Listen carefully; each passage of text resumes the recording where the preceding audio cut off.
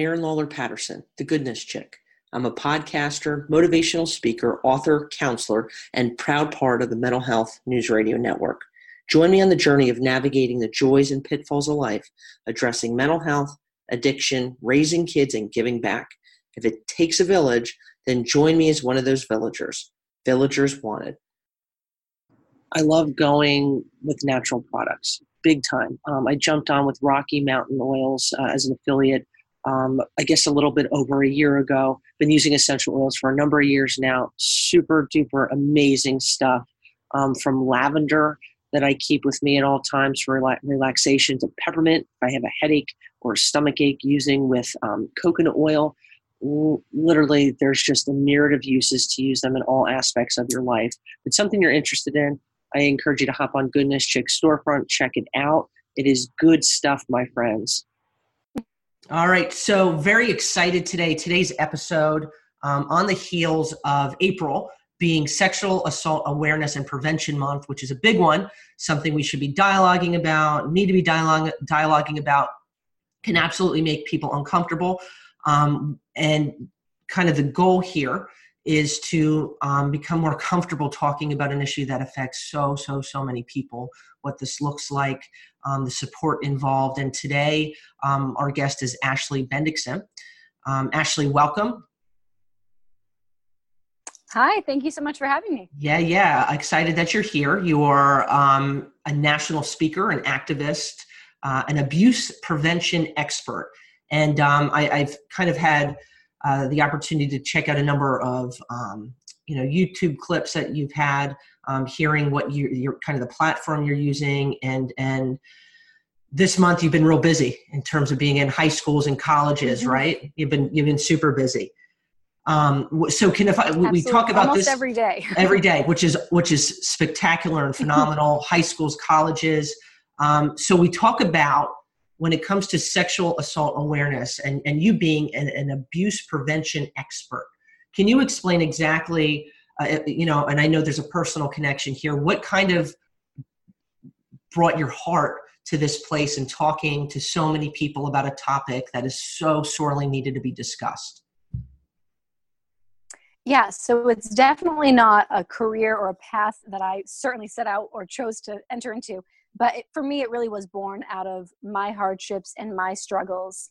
And as a survivor myself, back when I was about 20 years old, part of my healing included me volunteering at a local women's shelter, trying to get involved in advocacy opportunities.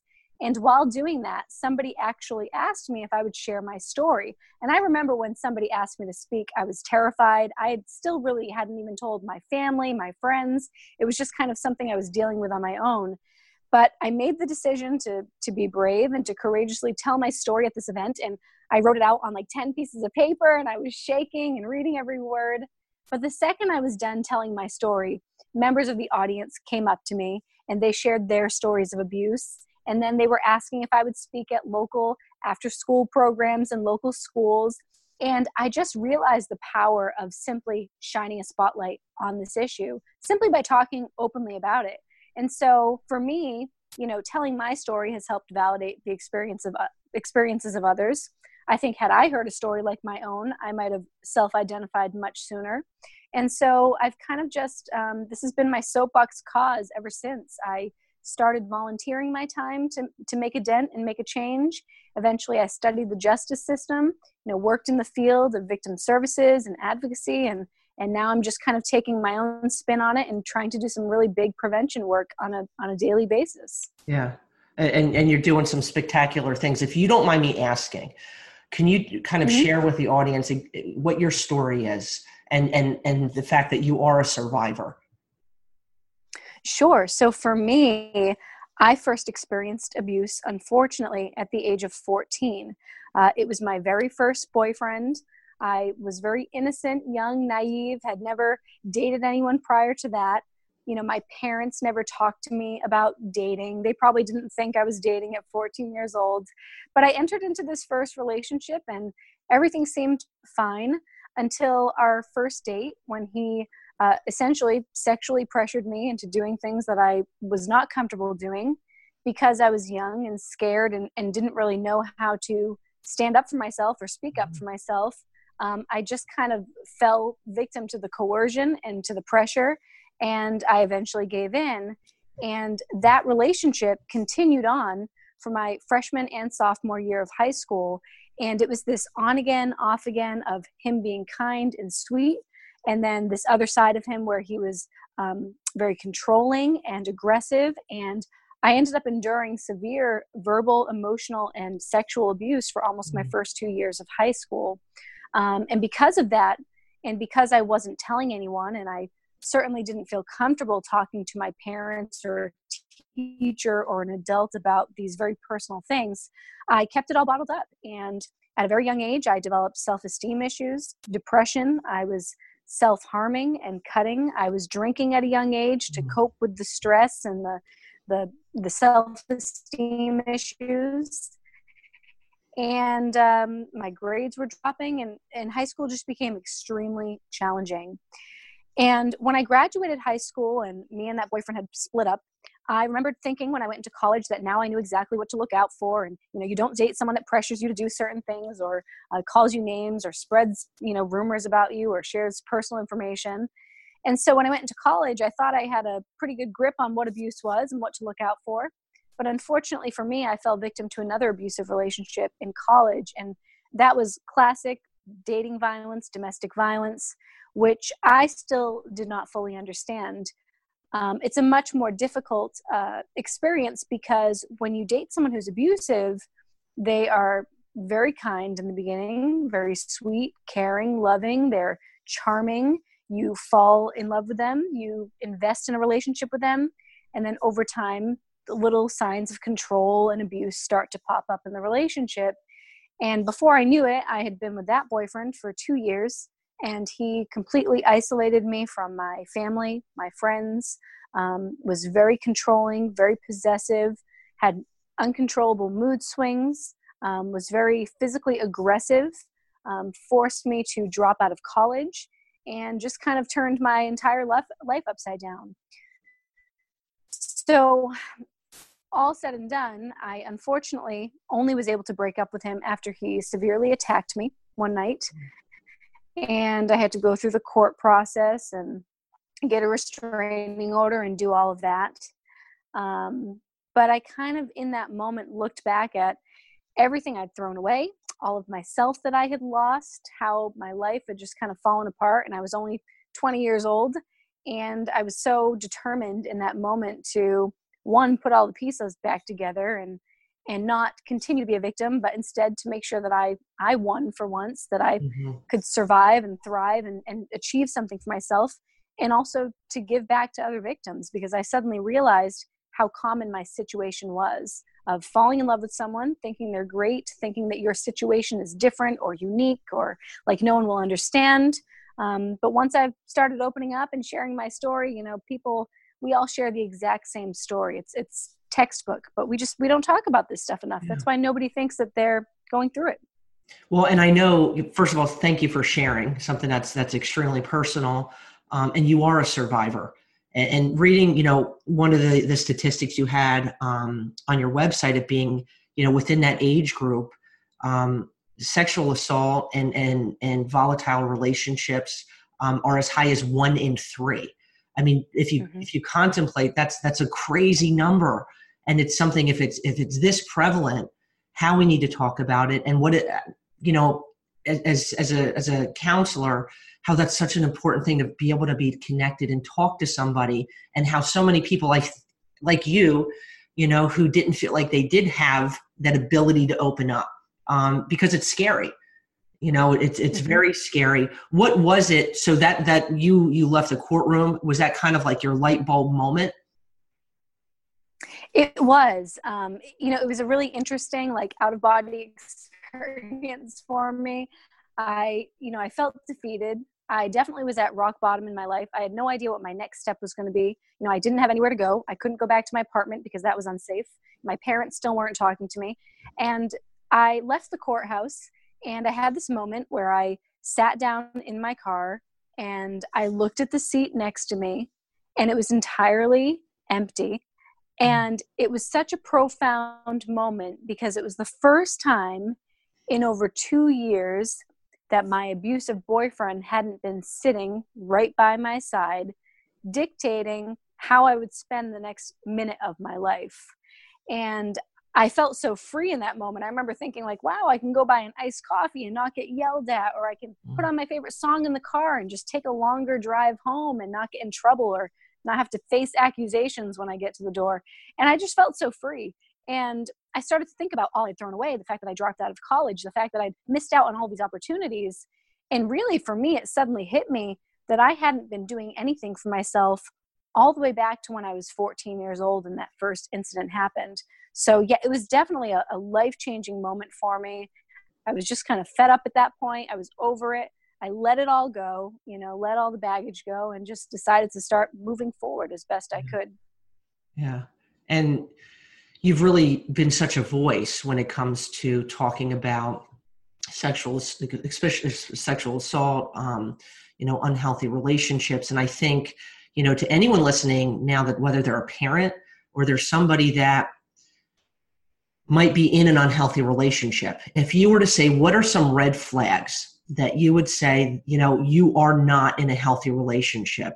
There are red flags that are going off that are saying, you know what, we can make excuses for people, but when our gut and our heart are saying things, what are those few things that you would say, you know what, this is absolutely the definition of an unhealthy, volatile relationship? Yeah, so I think a big red flag is simply noticing that it's always one person in the relationship that seems to be instigating and initiating arguments, disagreements. It's definitely a one-sided issue.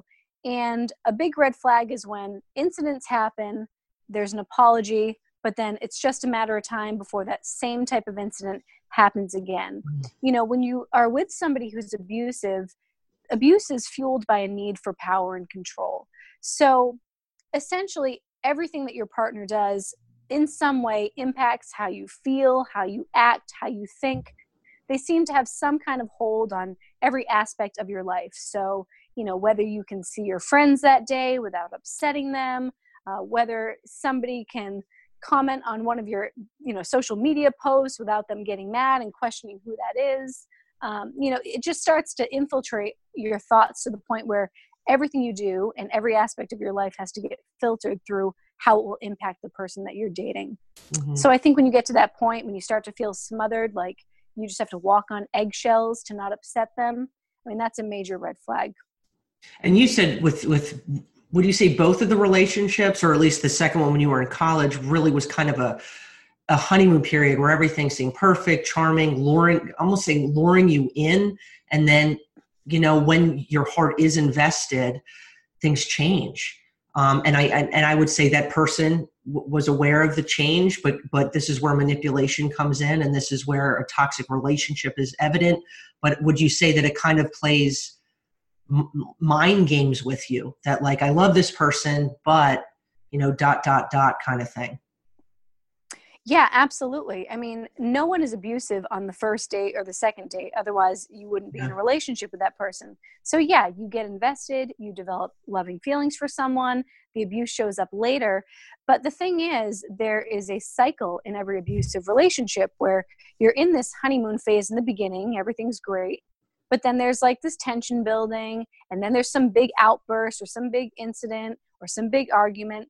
They apologize, and then you are right back to that honeymoon phase. So it becomes very confusing because you might have this huge argument, but then the next day they seem like their old self again.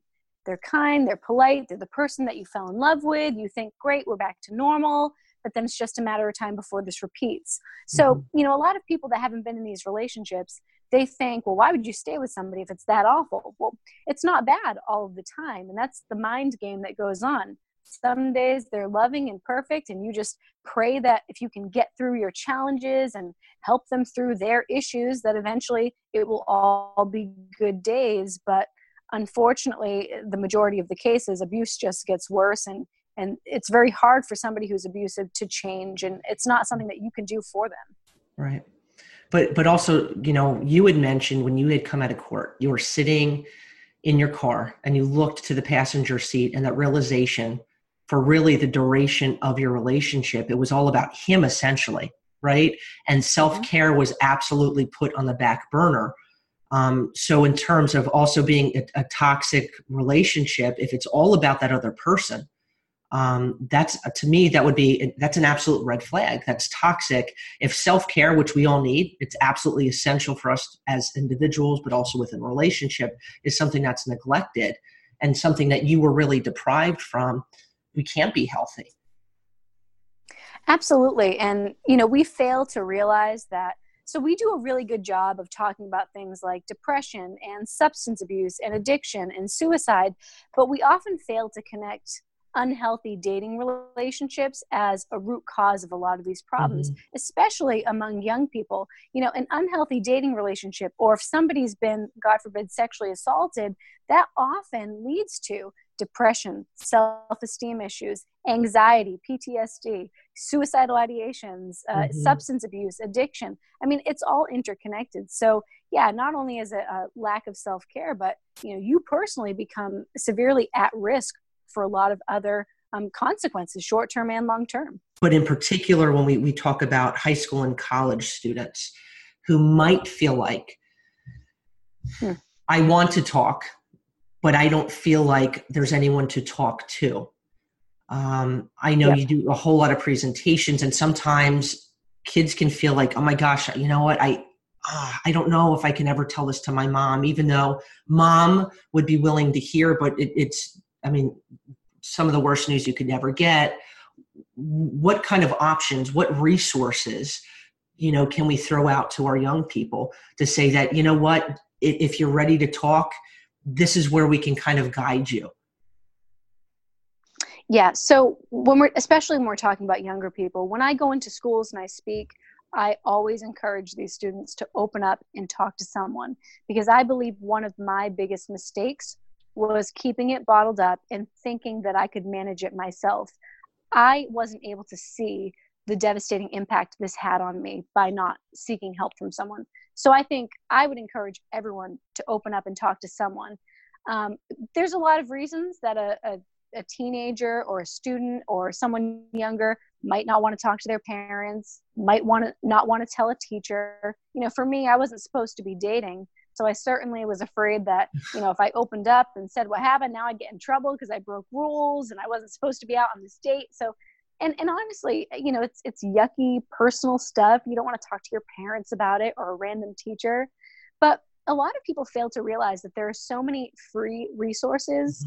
Every single community has a free agency, where you can get free counseling, or there's hotlines that are anonymous. I'm always reminding teens that if they're afraid they're going to get in trouble or that they're going to trigger a report by talking to someone at school, it shouldn't be a reason for them not to talk to anyone at all.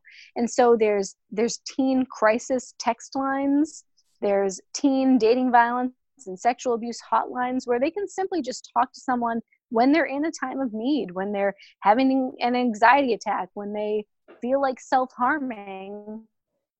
There's people they can always reach out to and talk to. So I think the community resources and the internet resources are huge. And I think more people should be aware of them and hopefully using them.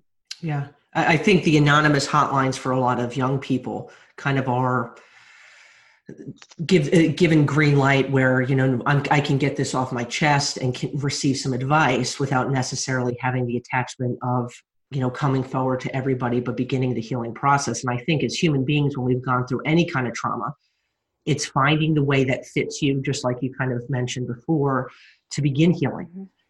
Whether that's, and I do think self-care is a part of that. Not everybody wants to talk about what happened. I absolutely agree with that. But I do think where it's infusing ways of healing through self-care, whether that's, it's counseling, or whether it's, going to the gym, or it's going to an art class or a pottery class, whatever it is, that it's finding ways to begin to allow yourself to heal. Because I do think when we can, not necessarily putting a lid on it isn't always the case, but it can come out in other ways when we talk, getting depressed or bouts of anxiety, or I feel this way for so long. of course I'm going to pop pills or I'm going to drink because we don't like to feel that way. So finding ways, whether this is you're a parent listening, you're a teacher, you're a college student, when we hurt, we all need to find ways to kind of get our path in terms of healing. Because if we don't, it just beats the heck out of us. And what I love about, the phrase you use and the phrase I've used is you're a survivor.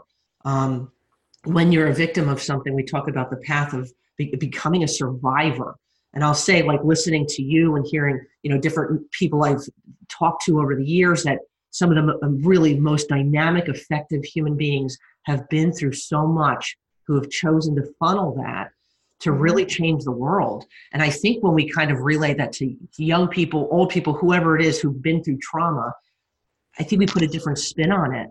That it's, we can funnel. It doesn't mean you have to be up and speaking in front of people. It can, but what are you going to funnel and allowing it to be part of your healing process? I think is an important thing to kind of convey, and you're doing that.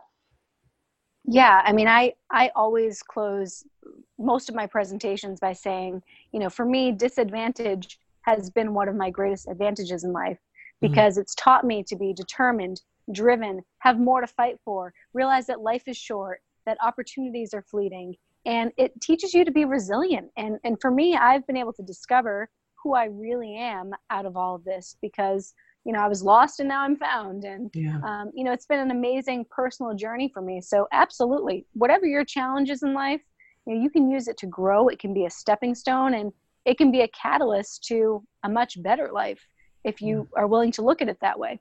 Right. Absolutely. If you're willing to look at it that way. And I know that can take, whether it's a short window of time or an extended period of time, everybody's different. But I love that it's, taking that as it's a part, it doesn't define you. It's a part of you, but using that to really, to change lives. And I do, whether I'm talking with a young person or somebody who's been, in the mental health field, that life is really, really fleeting. Life is very short. Bad things happen to us that we can't always explain. And man, it can beat the heck out of you emotionally, physically, spiritually. But I do believe in all things that it's mindset. I really, really do. And it's easier to say, in the moment, but fighting for yourself and fighting for the fact that we are not in this alone, and that it is, so many hearts, so many young people, when you're, speaking to these audiences, Ashley, that have, when you say almost 1 in 3 have been affected and that can feel that connection, and some who will come and talk to you, and others who might never talk to you, but you know what? They're on Google that night looking up a hotline number.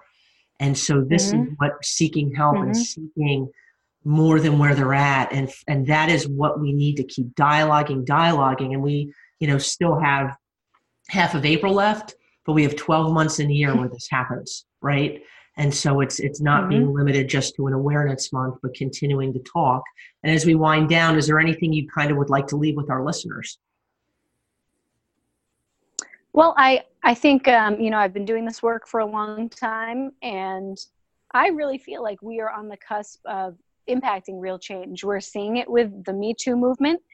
All it takes is enough voices casting a shameful light on these issues where we start to, tolerate it less, and it serves as a deterrent. So I think just keep talking about it. Anyone out there who, has a young person, I hear time and time again that parents talk to their kids about safe sex and some of the more obvious common things, but talk to them about healthy qualities in a relationship. And if they're dating, check in with them, even if you think they're not dating. I mean, I spoke to some 5th graders yesterday, and apparently the 5th graders are dating. So start early, talk to them about relationships, and just make sure that reinforce the messages that if they ever feel badly about anything, they can come and talk to you. Because I do wish I would have opened up, and that's probably one of the biggest mistakes I made. So reinforcing that they can come to you if something's wrong. Yeah, the link to communication is big time. I want to say thank you. If anyone, you're listening and you want to get some more information about Ashley, I'd encourage you to hop on ashleybendixson.com. I have the link, will be in the notes.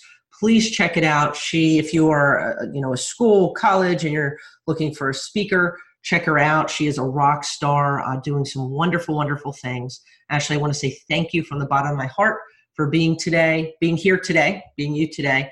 And to my listeners, peace, love, and goodness, my friends. If you enjoyed today's show, I encourage you to visit goodnesschick.com and sign up for my newsletter, providing insights and encouragement just for you. Thanks for listening, my friends.